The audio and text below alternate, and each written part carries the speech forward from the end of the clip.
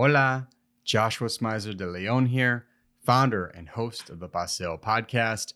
Thanks for listening to the show, where we highlight stories by, from, and about the Puerto Rican community, from La Isla to the diaspora. If you want to help us share the diverse and vibrant stories that make up the Puerto Rican communities here on Paseo Boricua in Chicago and around the world, subscribe to our podcast on Apple Podcasts or wherever you stream your podcasts. Subscribing helps more people find the show and will help you make sure you never miss an episode. Leaving a 5-star rating and showing some love in the comments helps too. You can also give a donation by looking up the Paseo podcast on SaveChicagoMedia.org.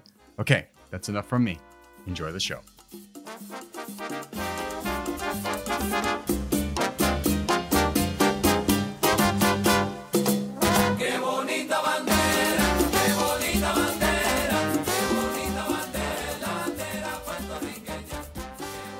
Bienvenidos to the Paseo podcast. I am your host, Joshua Smizer de Leon, and today we are talking to Melissa Cristina Marquez. She is a Puerto Rican marine biologist, science communicator, and author. She's been featured in places like National Geographic, Discovery Channel, GQ, Forbes, and Good Morning America. And of course, of all the places in the world to be right now, not only is she in Australia, but she's joining us on the show today. So Melissa, we appreciate you making the time. Welcome to the Paseo podcast. Thank you so much for having me, Joshua. It is un placer. Igualmente.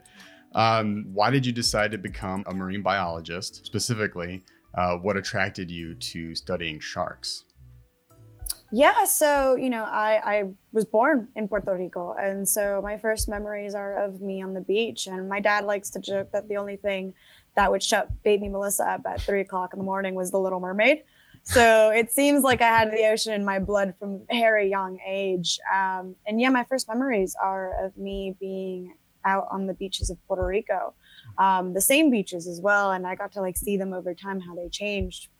And to me, it was always fascinating seeing how they changed above the ocean, like waves, but also below, and seeing all the different animals. And so that for me kind of really solidified my love for the ocean and wanting to learn a little bit more about it. But it wasn't until I moved from Puerto Rico to Mexico and then Mexico to the United States that I really fell in love with sharks, just because when we moved, it was during the summertime. And during the summertime, usually the Discovery Channel has a program that's called Shark Week. Mm-hmm. And so during Shark Week, it's a whole entire week dedicated to shark programming. And I turned it on by happenstance. Got to see a great white shark kind of flying out of the water off of South Africa. And since then, I've been hooked. Dang. What part of, I mean, I'll be honest, you're going to hate me, but I'm terrified of fish. I kid you not. I like the idea of fish, but if I'm in the same water as them, I've been in El Yunque in the water, and all of a sudden I'll see a big fish, and then you've seen way bigger fish than this. Is a little tiny thing, but to me it's huge. I'm I gotta get out of here. I just can't do it, and I don't know why. I think I haven't been exposed to the right experience yet. You know what? Actually, quite a lot of people are afraid of fish and of other different marine animals. But it makes sense. That's not really our natural environment if you think about it. I mean, look at our hands and our feet. These are meant to be on land, and so it's such a completely different environment that almost having that loss of control, because even the best swimmer on our planet is nothing compared to just regular fish, not talented whatsoever compared to some fish that are out there. Yeah. And so I think it is quite unnerving to immerse yourself almost in a different planet, even though we share the same exact planet with this ecosystem. Yeah, and I really liked a TEDx talk you gave, and you were talking about how sharks are portrayed in the media and how the things around us can really shape how we look at other animals. I have some questions for you, Melissa, that it's you're going to teach me a bunch about sharks. Well, let's go. I have so many questions. But before we get to that, I did want to ask you, in your experiences as a Latina in STEM, and shout out to you. You had mentioned you're working on your PhD right now. So that's just amazing. Major props. What would you say are some of the biggest obstacles preventing more Latinas from entering into the STEM field? That's a really good question. And it's a multi-pronged and complex problem that doesn't really have an easy solution. I think some of the obstacles that I've seen, at least, is definitely lack of proper educational opportunities for the Latinx communities. So a lot of times you go to schools where it's predominantly Latinx community there, and you don't have teachers who can properly teach you science and mathematics and English and writing and coding. So that already puts you at a disadvantage.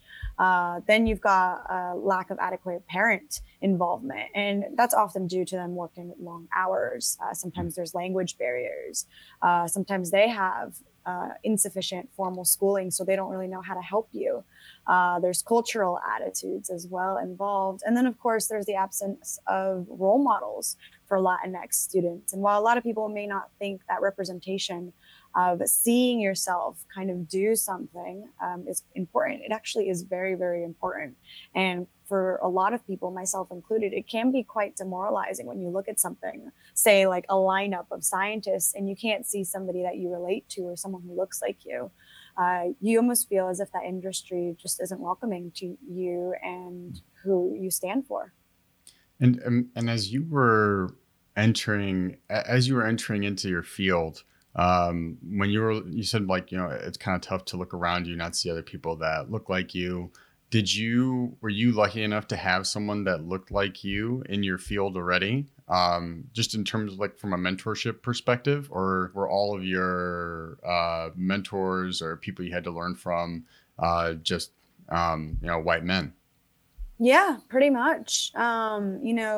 There were two females that I really looked up to, which is Sylvia Earle and Eugenie Clark, but both of them aren't Latina, and both glass shattering people in their own regards. Just the amount of work that Sylvia Earle still does today, and that Eugenie Clark did before she passed away not too long ago. And so it was great having at least two female role models, but you didn't really get to see them. And kind of how you said, with how sharks are portrayed in the media, how shark scientists are portrayed is usually that it is an older white male. And so growing up, even though I wanted to be a shark scientist, I was like, oh, I don't know if this is something I can get into because there's no females, let alone any Latinas. And thankfully there are now a lot of groups that allow you to converse with not just people from the Latinx community, but also other communities as well, such as Black and Marine Science, Latino Outdoors, minorities in shark sciences. All of those are kind of specifically geared towards the minorities in marine sciences or in the wildlife sphere. So you can kind of have that sense of community and you're not as alone. But that wasn't around when I was growing up. And so it was quite isolating and a bit demoralizing at times. What were you telling yourself to kind of get you through that time those times when you were feeling demoralized? Like, did you ever reconsider, like, did I make the right decision? And how'd you kind of push through that? Yeah, it is one of those things where I'm still technically early in my career, having working still for my PhD. And so it still sometimes does feel a bit demoralizing in that academia, that culture is just so different from the culture that I grew up with, which as a Latina, it's all about your comunidad, about your just that community that you have, essentially. La comunidad, that is the big one. You always look out for one another. You're always there with welcoming arms, that sort of thing. Academia is the complete opposite of it. There's a lot of competition. It almost is like the complete opposite of my values and of my morals. And so it can be quite demoralizing at times, even today. But it's one of those things where, A, I'm stubborn. And so if I say I want to be something, I'm gonna do it. But B, it's also, I think, my passion and my love for it trump more of the bad stuff, essentially. And so I'm like, I'm really passionate about this. I love what I do. That to me makes it all worth it. When I was looking at your website, I saw, you have bylines in Forbes and GQ and or you were featured in Forbes, GQ, National Geographic, Good Morning America, like all these really cool outlets. And can you share a little bit about what, saying yes to those opportunities and working hard to get those opportunities has meant for you from a visibility standpoint? Yeah, it's one of those things where I take a really great responsibility knowing I'm in that position to be a role model that I once wish I had. Again, kind of how we said, when many people think representation doesn't matter, it's just so important to show people from all backgrounds, really, that they can exist in every industry. And since I've been on those kind of big name platforms, I've had so many Hispanic families come up to me and say things like, my daughter never thought she could do this, but after seeing you, she wants to be a shark scientist, she wants to be a marine biologist, and different variations of those kind of stories that just, to me, reaffirm why I do what I do, which is advocating for more diversity and inclusion in science. So I think that's probably one of the biggest impacts that I've had, and that I've been able to have. And I hope that I'll continue to make much more of an impact, because I really think, especially with me now having this platform, it allows me to pass on the proverbial microphone to people from other ethnicities and other backgrounds and give them their chance to shine. And I really do believe we need to hear stories from every culture and every ethnicity, hear about their successes, their failures, and above all, we need to hear that going into their kind of dream career is possible and it's worthwhile.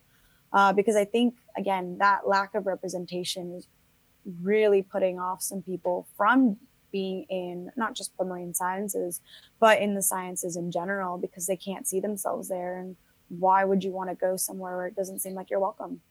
Yeah. No, you're totally right. And I have to say, like, if a kid, going back to something you said earlier, if a kid came up to me and said, it's because of, my kids, or because I see you, I want to be in your profession, my like heart would melt. That would be like spinach to Popeye. You know what I mean? Like, talk about an amazing motivator to keep doing what you're doing. That's it. Right? Just one of those messages, it just makes it worth it. It's like I've had an impact on one person.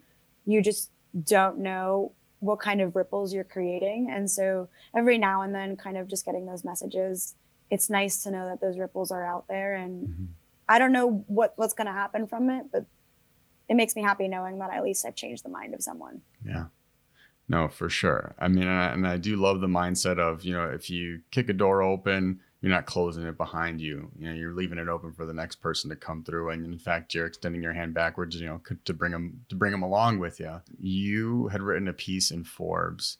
It was about a research that sought to answer a question of how abundant sharks were in the Caribbean coral reefs before, us humans came along.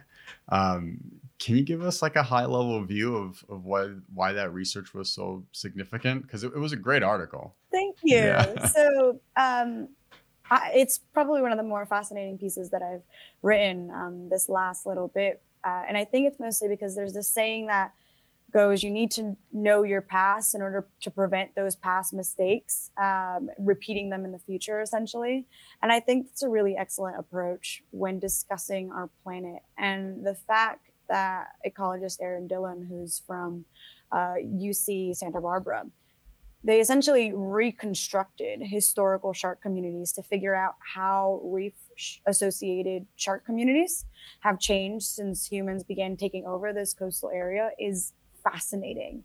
One thing that she said that really stuck out to me is having a tool or another tool, because what she did was kind of groundbreaking. So having this tool at our disposal to understand the status of shark populations and evaluate this kind of local management goals is really promising, because being able to figure out, all right, this is how it used to be, this is how it is now, what has changed, what possible factors could have gone into this decline or this uptick per se, but for the sharks, it was a decline. I think it's really, really good. And it's just another kind of tool to have at our arsenal to learn our impact on our planet and what we can do to minimize that impact. Can you share anything on, what the shark population looked like in the Caribbean? I'm thinking like specifically around Puerto Rico. I know the study was more focused closer to Panama City, I think, or Yeah. if I'm remembering correctly. But I mean, Yeah. is there anything in your mind, Palace, about like the shark populations around Puerto Rico? Just kind of sticking into that Caribbean part of the world. Yeah. So, twofold kind of question. First, Yeah. about like the specific kind of study here. So, for Mhm. that specific study, with the data, it showed that there was the biggest decline in shark abundance seemed to have occurred in like the latter half of the 20th century. So that's like within the Wow. last 100 years. Jeez. And that actually coincides with the advent of a targeted shark fishery in Panama. So it just shows that even though prehistorical reefs seem to have like a very similar structure or environmental conditions as today, these declines probably weren't just due to direct impact to the animals, such as overfishing and bycatch, but it was also habitat destruction and dwindling price. So it's a whole entire kind of puzzle piece. It's not just one piece here, one piece there. It's multiple pieces that are causing this decline. Now, for what shark populations look like today around Puerto Rico, unfortunately and a bit strangely, shark research there is very limited. So little is known about the many different species that inhabit Puerto Rican waters, what their distribution is. There's been previous molecular studies that have kind of revealed there's at least 21 different species of sharks around Puerto Rico that inhabit all sorts of different habitats. So shallow water, coastal, deep water habitats. To me, it's kind of mind-boggling that Puerto Rico has stayed under the radar of the shark world for so long. But for anyone who's interested in learning a bit more about Puerto Rican sharks and what's kind of going on there, I think you should definitely follow Puerto Rico's first shark research and conservation program, which is Conservación Conciencia. And that's what they are on social media, basically. So they're hoping to add to our knowledge and understanding of these apex predators to best protect, manage, and conserve these species. They're doing some pretty awesome work right now. Their Facebook, I love following it because every couple of days you see something cool going on about sharks or what they've seen or what they're doing. So yeah, definitely if you're interested in learning kind of at the beginning of shark research for Puerto Rico, definitely give them a follow. It's just fascinating stuff. Why do you think Puerto Rico has been so under the radar in the shark world? I mean, any reasons you think? I mean, is it like the U.S. not offering enough grant funding for research? I mean, is there a lack of desire to explore that part of the world? What would you say, in your opinion? What would you think some of those reasons are? To be honest, I think the founder of Conservación Conciencia said it best, and where a lot of people, funding-wise, think that because Puerto Rico is technically a part of the United States, that we get funding from the United States for that kind of research, but we don't. So there is that kind of like lack of communication there. I know that they are working on a few different grant projects to get some more money to do more research. And I myself am very interested in doing some research there too. So I'm hoping to work with them in the near future regarding some stuff going on there. But yeah, I think it's just people push to the side brown people. That's how it is. And, Puerto Rico is just so different from the rest of the United States that the United States is kind of like, no, we're not going to give you money for any of that kind of stuff, and sort of forgets about our little Caribbean nation there. But, that's why communities and programs like Conservación Conciencia are so important, because they take matters into their own hands. And then that's research that's being done by locals for locals. So then the community of Puerto Rico gets to know what's in their own backyard, how they're impacting it, how to better coexist with those predators, et cetera, et cetera. So I didn't know that, Melissa, that that Puerto Rico doesn't really get funding from the U.S. for that scientific research, and just what a missed opportunity. I mean, the ecological wonders that exist on La Isla are, breathtaking. I mean, we have like one of the few bioluminescent bays in the world, and we have unique species of birds that live in El Yunque. I definitely would love to learn. Trench. Exactly. You know, it's like, oh my gosh. I mean, it's like, I don't know, mind boggling to think that there's not proper funding. So hopefully that changes, but definitely I'll check out this group. Thanks for putting it on our radar. We'll throw that in the show notes too. So let's stick in the Forbes territory, because you wrote another article for Forbes that I really liked. And you were talking about the extinction of sharks. And I know it was weird that I just laughed before jumping into that topic. So not connected. Sorry. It's a nervous laugh. It's a nervous laugh because it frankly was quite terrifying, because the study that was published in Current Biology showed that 1/3 of the world's sharks were threatened with extinction, and that's also, I should say, it was like sharks, I think stingrays, and I think another species. But anyway, chimeras. Yes. Yeah. So it's chondrichthyans, which is the whole group collectively what they're called, and the chondrichthyans are the sharks, the rays, the skates, and the chimeras. All of those animals right there in that group. What makes them, did you say chondrichthyans? Yeah, chondrichthyans. What makes them chondrichthyans? So all of them together are chondrichthyans. The sharks, the rays, and the skates are technically elasmobranchs, and then the chimeras are holocephali. It's a whole evolutionary like bit. They're just it's that whole entire thing of like, all sharks, skates, rays, and chimeras are fish, but not all fish are sharks, skates, rays, and chimeras. There's just little tiny details here and there.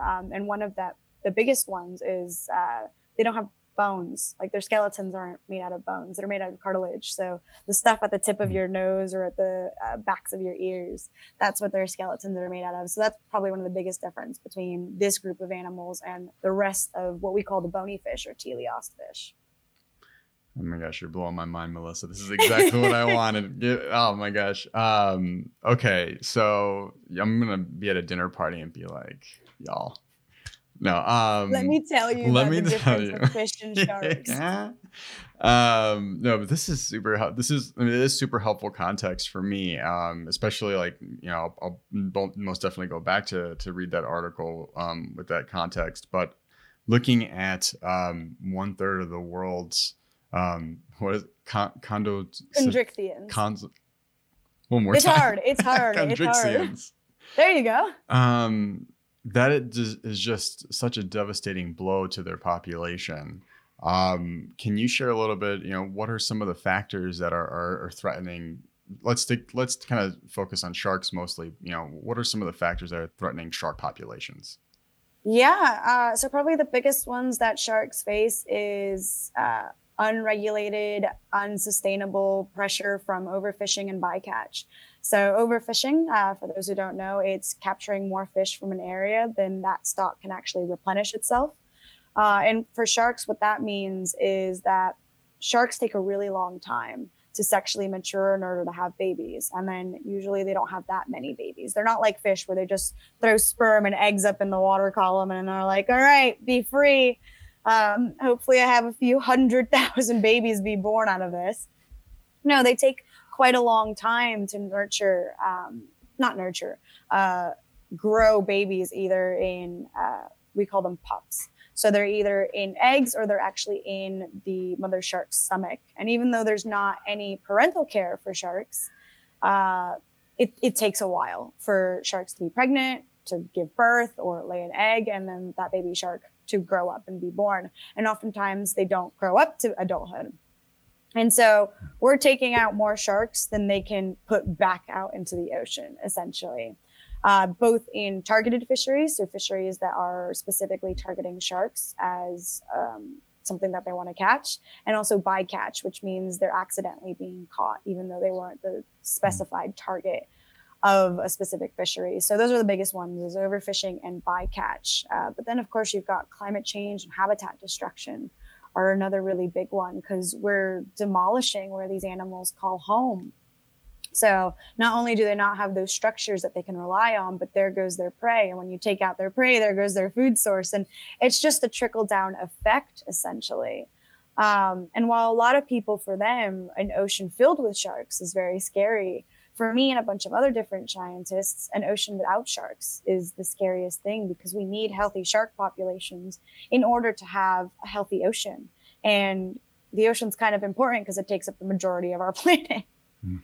Can you say a bit more on that? I like where you were going there. I mean, let's focus more on, why should this matter to people that shark populations are in danger? Why do sharks matter to the ocean, period?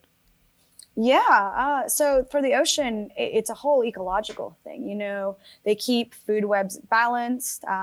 They're really good at putting nutrients into different places. They'll eat a fish from the open ocean. They'll come back to the reef. They'll poop on the coral reef, and essentially that's fertilizer.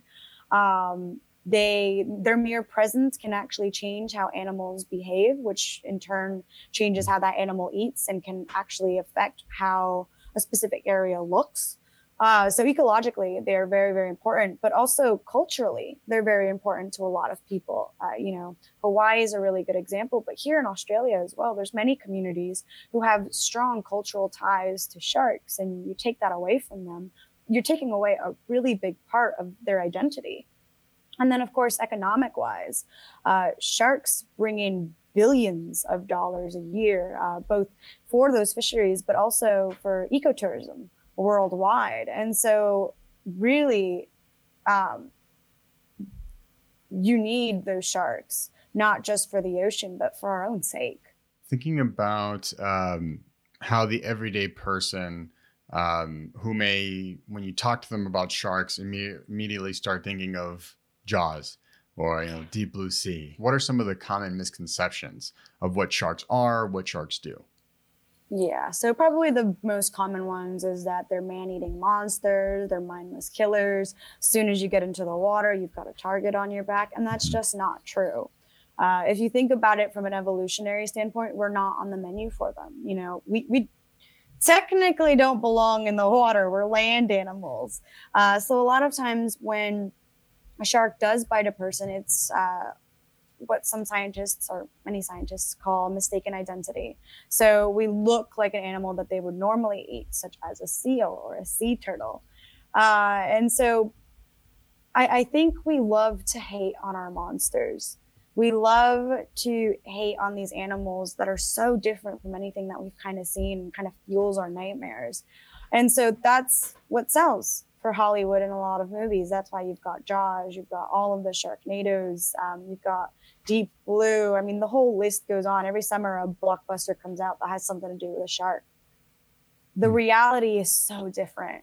I really wish, and I know I have a lot of privilege being able to swim with sharks on quite a regular basis, but I really wish that we could make it a bit more accessible for people to swim with these animals in a controlled environment, an environment where people are actually doing the right thing, not trying to pet them, not trying to ride them, not trying to feed them dangerously or anything like that.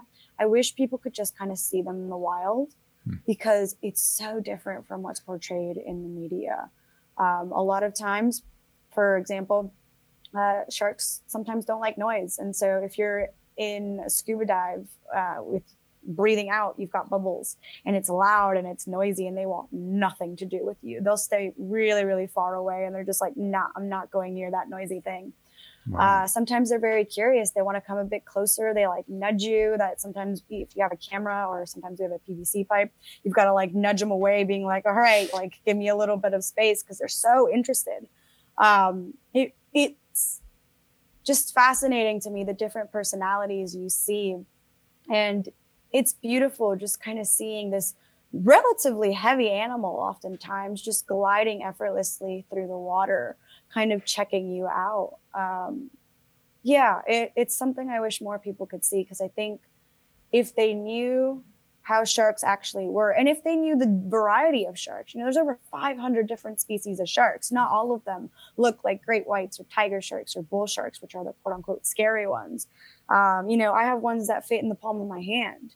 I think if people saw the diversity of sharks and saw them in their own natural environment, they'd think a little bit differently about them.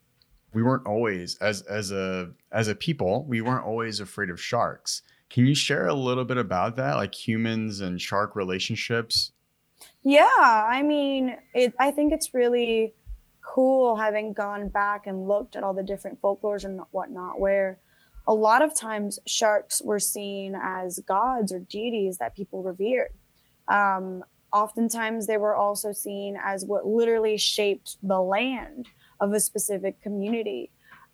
So most of the, like, there's so many that I found where people really idolized sharks in a positive way. Sharks were seen as protectors, seen sometimes as ancestors, like the reincarnation of an ancestor.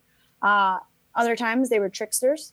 Other times they were the bad guys. And so, it just shows that even with indigenous communities, it is a complex relationship. But I think what indigenous communities have shown so well with both nature and any kind of animal really is that ability to coexist with those animals. Even if there was any kind of fear, they still respected them. They still gave that animal its space. They had that coexisting mindset, which I think we've almost forgotten about.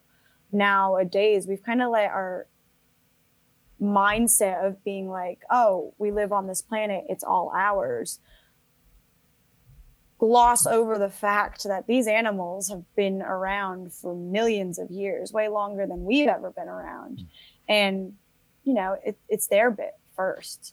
And so, yeah, I think to me, it was just fascinating to see that there is still such complexity with the relationship of these animals. It just looks a little bit different and is a bit skewed towards the negatives nowadays.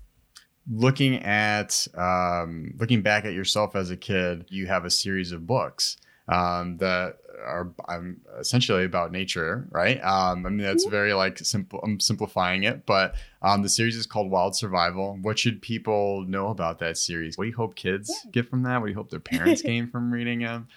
Give us that elevator pitch.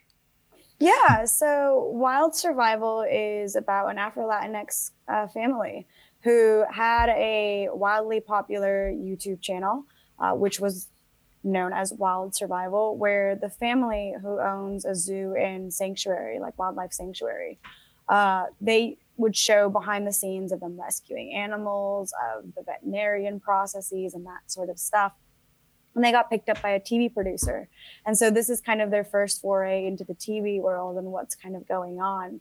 And the two kids, Faye and Adriana, Faye is the older brother of Adriana, they always were behind the cameras. So they weren't allowed to be in front of the cameras for the YouTube series. But for the TV series, now they get to be in front of the cameras. So it's kind of a coming of age story of Adriana specifically. She's the protagonist, the main heroine, if you will, is really trying to prove to her family, but also herself, that she can do this, that this is what she wants to do. And is showing her parents that she's old enough and mature enough to be in front of the camera and kind of host her own wildlife show. There's issues that come along, mostly because she still is a kid. And always, when kids get a little bit too overconfident, there are some problems that come up. But the thing that I really love is the family sticks by each other no matter what. They're always looking out for one another. They're always helping one another out. It is about that comunidad again. And so the first book is, because it is a series, the first book is based out of Cuba. The second one is based out of Sri Lanka. And the third one, which actually comes out April of this year, so 2022, is based out of Mexico. So it focuses on different predators who have these different misunderstood predators, essentially. So the first one's about crocodiles, the second one's about sharks, and the third one is about jaguars and a community trying to live with the jaguars that are around them. And so it always is about those tensions that people have with wildlife and how you can kind of overcome it to have that coexisting mindset instead. So because the Villalobos family is Afro-Latinx, there is Spanish in there. So you can learn Spanish, both with your child, but also as an adult. Because it is all about wildlife, you actually have field notebook notes of the different animals that both easy to digest for both kids and for adults. In the back of the book, there's usually a Q&A section. So for the first one, it's the differences between a crocodile and an alligator. a little bit about the story of what inspired that book. For the sharks, it's a Q&A of like the most frequently asked shark questions. It's based out of Sri Lanka, so it not only focuses or showcases the Spanish language, it actually showcases the different languages that are in Sri Lanka as well. And the same exact thing with the third one as well. It's based out of Mexico. So again, it's mostly Spanish, but it talks a bit about the jaguars and the differences between jaguars and other big cats. Q&A with a jaguar scientist about what's going on in the book and also what actually exists out there in regards to wildlife research and the status of these animals as well. So I've had both small kids reading it and absolutely love it, and I've got like my friends and family and their friends and family read it and they're like, oh, this is actually really good and I'm enjoying it. So yeah, I think for me, again, it's that whole representation thing. You know, how many Afro-Latinxes do you see in the wildlife conservation sphere? Very few. And so it's telling that story of the different family dynamics, of the possibilities that are out there. And so I'm hoping that those who read it, both young and old, can see themselves a little bit in each of the different characters. And at the end of it, not only come away from learning something, and who knows, maybe wanting to learn a little bit more about the topics that they've gone over, but also with a sense of, hey, if she can do it, I can do it as well. And it's also a lot of fun because it actually shows you wilderness survival skills. So, for example, how to tell the time based on the sun and the direction based on the sun, how to make a sling for your arm if you don't have a traditional sling, based out of just like your t-shirt and that sort of stuff, essentially. So it's an educational, fun book. I'm hoping to write more of the series. We'll see if it's a smashing hit. The first two were good hits, so I'm very excited about that. Nice. But yeah, it's just my way of putting more books out there that I wish I had as a kid and putting out more of that representation. Hey there. We want to take a moment to thank our partners, the Puerto Rican Cultural Center of Chicago and the Chicago Independent Media Alliance, for their support. This show would not be possible without them. And shout out to our amazing podcast team. Learn more about them and the show by visiting our website, paseomedia.org. Before I forget, I was at DePaul University recently. I spoke to a class of entrepreneurs, and it's always great to be back at my alma mater, at our alma mater. Kim and I both graduated from DePaul University, and I met a couple of students that are participating in the National Bateman Case Study Competition. It's a pretty cool competition that public relations students participate in. They essentially work with the client around a particular issue and, try to develop a PR campaign around that particular issue.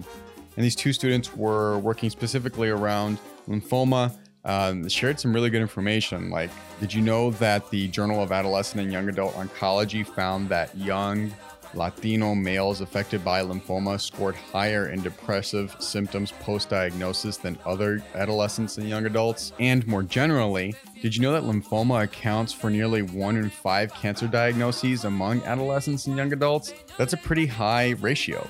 Obviously, there are high risk factors, so it's vital for Latino families to know the signs, symptoms, and mental health effects of a lymphoma diagnosis, and of course, where to seek support. So they shared some helpful social media handles for people that want to learn about more resources that the Lymphoma Research Foundation and the Paul Foundation have for adolescent and young adult lymphoma patients, survivors, caretakers, advocates, and loved ones. Anyone that's interested in tapping into resources around lymphoma are more than welcome to follow at Erase Lymphoma DePaul on Instagram, at Erase Lymphoma on Facebook, and at Erase_Lymphoma on Twitter. Again, you can go there, learn more about the resources that are available to you to just raise your general awareness, figure out ways to seek support for the effects of learning about a lymphoma diagnosis. These students are doing some really good work to try and raise awareness. So if you or somebody could tap into these resources, definitely follow any one or all of those social media handles. Enjoy the rest of the show. This past Olympics, Summer Olympics, Jasmine Camacho Quinn brought Puerto Rico our second ever gold medal. And there was a ton of people, right? A ton of people like super excited, happy that she won. But I felt like, and I don't know if you saw this on Twitter too, on Puerto Rican Twitter, but I felt like you had a lot of Boricuas questioning her Boricua card. Like, is she Puerto Rican because she didn't speak Spanish fluently? She wasn't born on the island. Of course, we can't ignore that she herself was Afro-Boricua. So the way that, powers that be try to whitewash what representation looks like of our people. Like, I think there's a little bit of racism in there as to where that was coming from and people questioning whether or not she was Puerto Rican. So that's just inspired this question because I don't think there is a checklist of what it means to be Puerto Rican, but I always love hearing what guests have to say and what their experiences have been and how they look at that question. So anyway, I just wanted to preface it with that. But yeah, what does being Puerto Rican and what does being Mexican mean to you?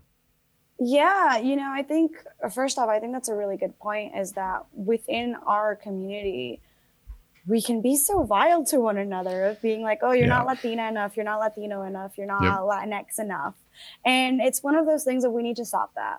Mm-hmm. Like, we really need to stop the division between our community because there isn't one way to be Latinx. There's many different ways of being Latinx, and that includes having broken Spanish or no Spanish or perfect Spanish.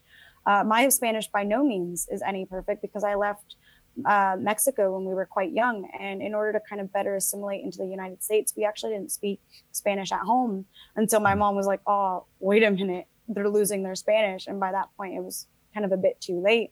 And so I really put the onus on me to relearn it again. But how many Mexicans do you think, or Puerto Ricans, both of them, do you think are in Australia? Like, none. We just got Taco Bell here for the first time, and all my Aussie friends were like, oh, you must be so excited to have Mexican here. And I'm like, no, please no. And I've told people I'm from Puerto Rico before, and they're like, oh, is that in Europe? And I'm like, Dios, dame paciencia, por favor. Like, no. And so it's one of those things that we have to stop defining Latinidad in one way, because it doesn't exist in one single way. It comes in a multitude of colors, a multitude of shades. So we need to stop. For me, being Puerto Rican and Mexican, it is so deeply ingrained in who I am. It's everything to me. And, I think my background, my heritage, my culture has really paved the way for me to be where I am. I do everything with a bit of flair, with a bit of stubbornness, of that Latin heat. Always with mi comunidad en mi mente. And I think that sets me apart from other scientists and science communicators, because not only do I then get a really strong comunidad who's like, hey, she's one of us. I see what she's trying to do. I love interacting with her and whatnot. But also, I think a lot of times for science, we get frowned upon if we get excited about something. Like if we outwardly show excitement and stuff like that. And I've been told by that before by other scientists who are like, ooh, you're just a little bit too excited about this. And I'm like, since when is that a bad thing? Right. And I don't know if it's just a me thing or if it's part of my culture and whatnot, but I'm proud to always be happy and look at life through childlike eyes. And what I mean by that is always finding something cool. Even in the small little things, I always find something that's awesome about what's around me. And yeah, I'm not ashamed of that. That makes me who I am. I think that sets me apart. And I think I have a lot of my culture to thank for that. And so, yeah, it means everything to me. Well said. I mean, and shame on those people that were poo-pooing your excitement. What the hell? Who does that? You're too happy? What? Especially when we're doing stuff that's like really cool and has never been done before. And I'm like, how are you not excited about this? They're just sitting there all mute. Like, and I'm like, nah, I don't want to grow up to be like that. No, that's wild. I mean, and how many people can say they genuinely get excited about their job? Yeah.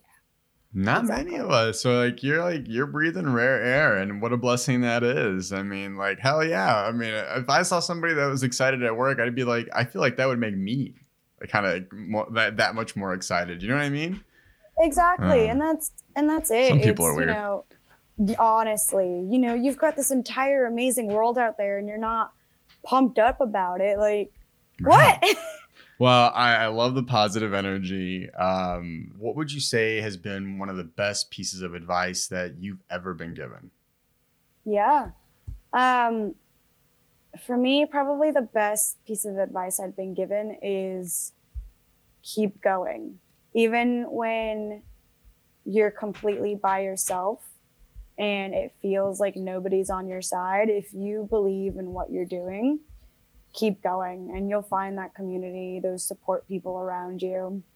And I think that's really important in not just the science and science communicator sphere, but in all of life, is finding a really good group of people who can support you, who you can support and help lift up as well. And they can help you keep going on the days that you're just like, nah, everything I'm doing is useless and worthless, da da da. They'll sit you down and be like, excuse me, you are amazing. Do I have to remind you why? I think, yeah, just that little voice saying keep going. Because if you're passionate about what you're doing, if you really believe in what you're doing, go out there and show the world what they're missing. Right on. Well, for people that don't want to miss out on your work, what you do, whether that's writing, whether that's researching, if people want to keep up with you, how can they do that?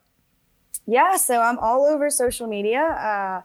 On Twitter, I am MCMSharksXX. On Instagram and Facebook, I am Melissa Cristina Marquez. So those are probably my big three. On YouTube, I've also got Melissa Cristina Marquez. It doesn't have any videos yet, but that is coming.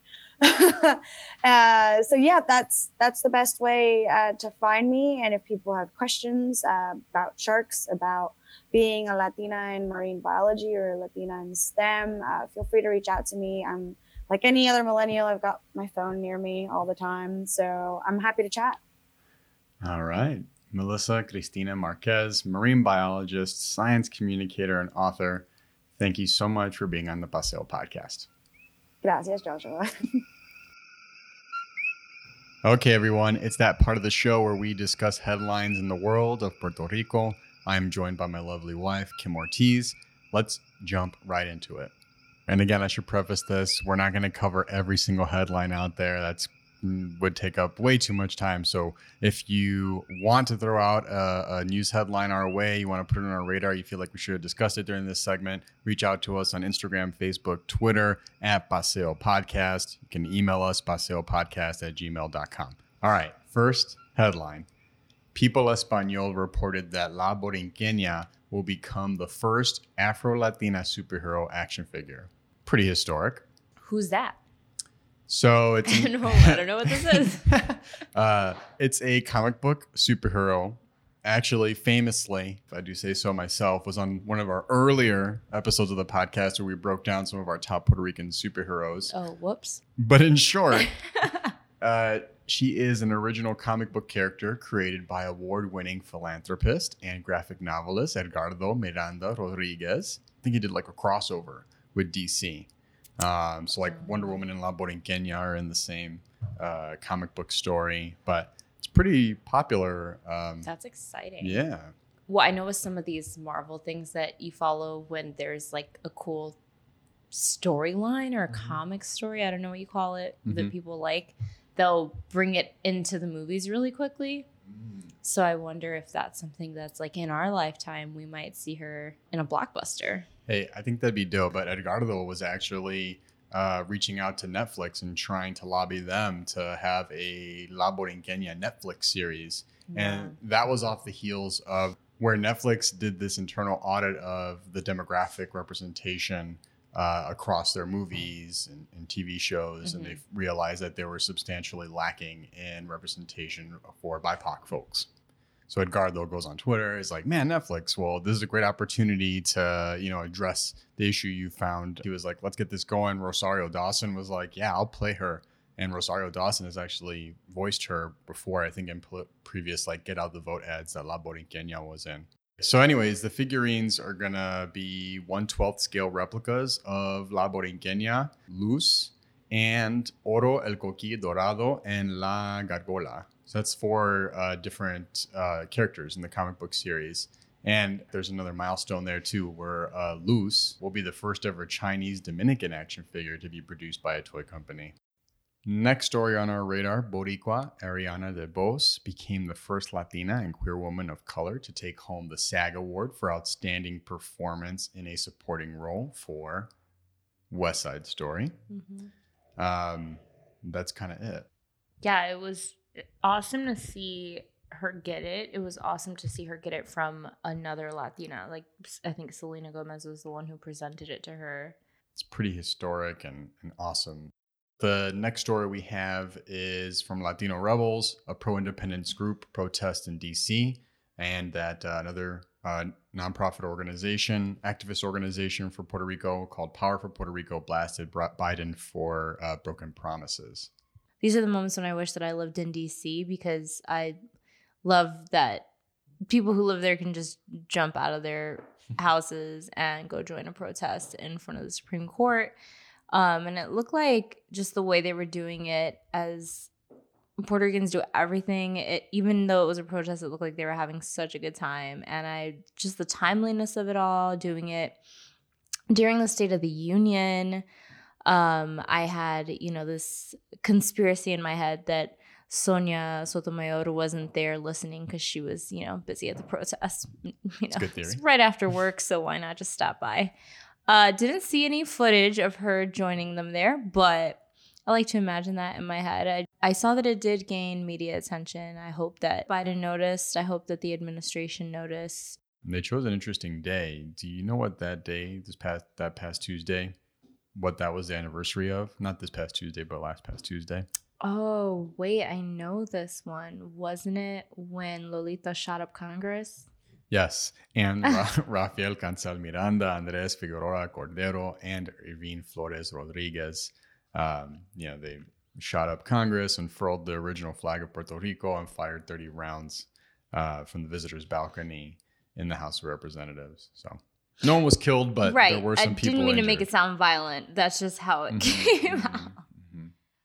All right, next news story we got is from Floricua. Do you know JJ Barea? Sounds familiar. Dallas Mavericks. Is he a He's basketball retired. player? Or I think he might be playing in Puerto Rico. I got to look up what he's doing nowadays. But he's a basketball player then. Yes. Okay. He's Puerto Rican, one of the few Puerto Rican players in the league. So JJ Barea has teamed up with Hotelier to build a multi-sports center in Hadore. So this is like a community thing?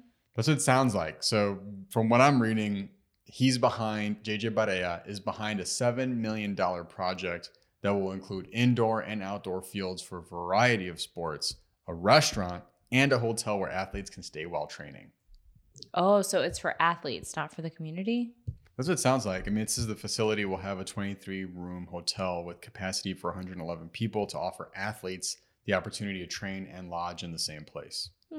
Yeah. So it says to your point, I think the idea is you're going to attract maybe some tournaments, minor, maybe major from the United States. So it could be or other parts of the world, I'd assume. And it would become a venue for preseason stuff to major stuff. I mean, major attractions. So, yeah. I'd imagine he knows the island. He has family there. He wants to do it right and not take advantage of the island, but actually see some money go into the communities around where he's planning to build this. He actually plays basketball in Puerto Rico. He's been playing for the Cangrejeros de Santurce. Oh, the games that he always goes to, Bad Bunny. Yes. And he's the co-owner of the team. Like Bad Bunny is an owner of the team. Mm-hmm. No, Bad Bunny is the co-owner of that team. Oh, yeah, I know. Yeah. So this guy isn't also an owner? No, he just plays for them? Mm-hmm. Okay. Yeah, he plays for the team. Gotcha. So he's actually giving back. So you think Bad Bunny's going to invest in this center as well? I'd hope so. I think it'd be kind of cool. It seems right up his alley. Yeah. I think in an ideal world, it would be great for it to be just open up to the community. If kids want access to, state-of-the-art sports equipment, they can work out, play games, stuff like that. I think that would be amazing. So it's too bad that's not this, but I do see value in this from the standpoint of there's some really great athletes in Puerto Rico, and so a lot of times the facilities aren't up to snuff. So having something like this where people can go and actually get access to top of the line stuff and experiences on like really nice courts, you know, more power to them. I think that's pretty cool. All right, this next story is a little odd. I'm gonna admit I don't know all the details, but it's like taking up my feed, and I don't know that I'm like super into it. But apparently there was this like fugitive from Canada that was arrested in Puerto Rico. Have you heard about this? Yeah, I have. What do you know about this story? Because I'm like still catching up on this.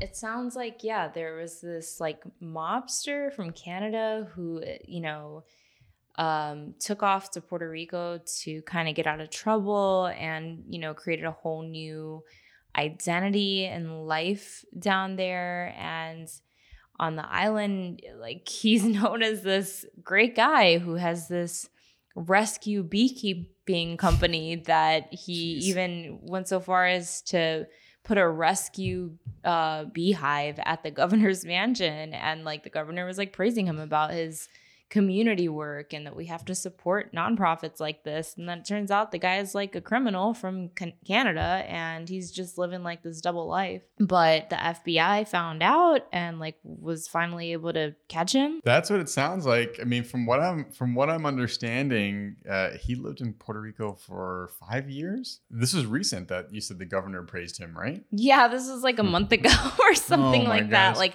this guy was leading volleyball tournaments, like having cookouts on beaches, and like, I mean, he did seem like, if you could say someone turned their life around, like he turned his life around. I don't know what he was doing on the side, but you know, he totally created just a completely new identity for himself on the island, and time caught up with him, I guess. I'm just thinking of what's going through Governor Pedro Pierluisi's mind, because he's like dealing with so much stuff as it is already. I mean, there's that new debt restructuring plan.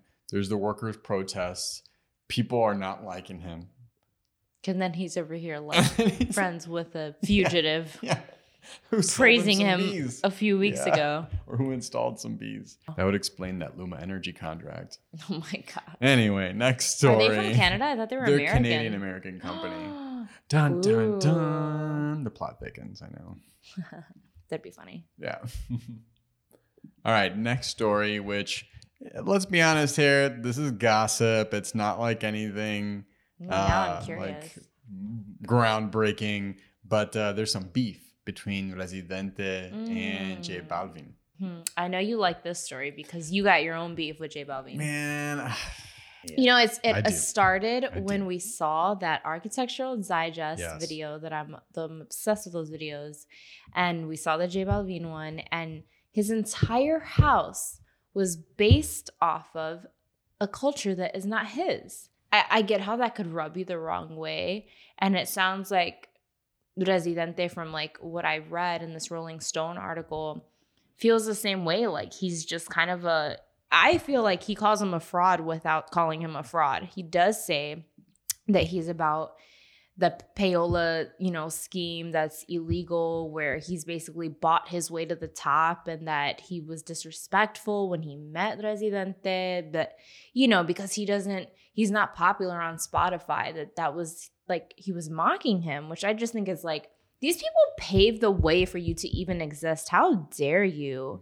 Basically, he just can't respect J Balvin because he knows he's not an artist, because he buys his way into things. He buys the writing. He, you know, just purchases everything and isn't an actual artist. Like, he doesn't spend hours upon hours working on his music. He just buys it. Even like him having like walking those two black women in his music video like dogs, saying that he wanted to, I'm glad I did not see that. The music video has been taken down. It's been deleted. He had to put out J Balvin had to put out a video apologizing. J Balvin also won an Afro Latin Artist of the Year award. Oh, God. From who? Who did that? All right, I'll give you the lowdown. Because this is there's fault in both sides here. So who did that? So this is from Billboard. This is an article from Billboard. Essentially, before 2021 ended, J Balvin was involved in another controversy after accepting the Afro Latin Artist of the Year award, which was given to him by the African Entertainment Awards on December 26th. When Who hosts the African Entertainment Awards? No idea. Is this held in Africa? That's a good question. We'll have to look that up. But here's what happened. So he's announced the winner. Balvin celebrated being honored with the award in a now deleted Instagram post. Of course. Right. Sounds like he has to delete a lot. And let me just point Go out ahead. who his manager is. Uh-oh. Say it, Kim. Scooter Braun. And that's all I'm going to say about that. No other words need to be spoken. So much drama Yes. in that man's world.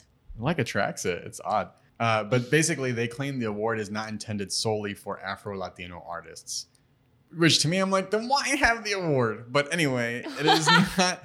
And they were quoted as saying it is not based on race. I'm going to look up who runs this show. You really should. But why call them the Afro-Latin Artist of the Year? Wouldn't you name the award something different? But these are all interesting decisions. Right. But all this to bring up the new development in that story is that the Residente dropped an 8-minute diss track on J Balvin called Session 49.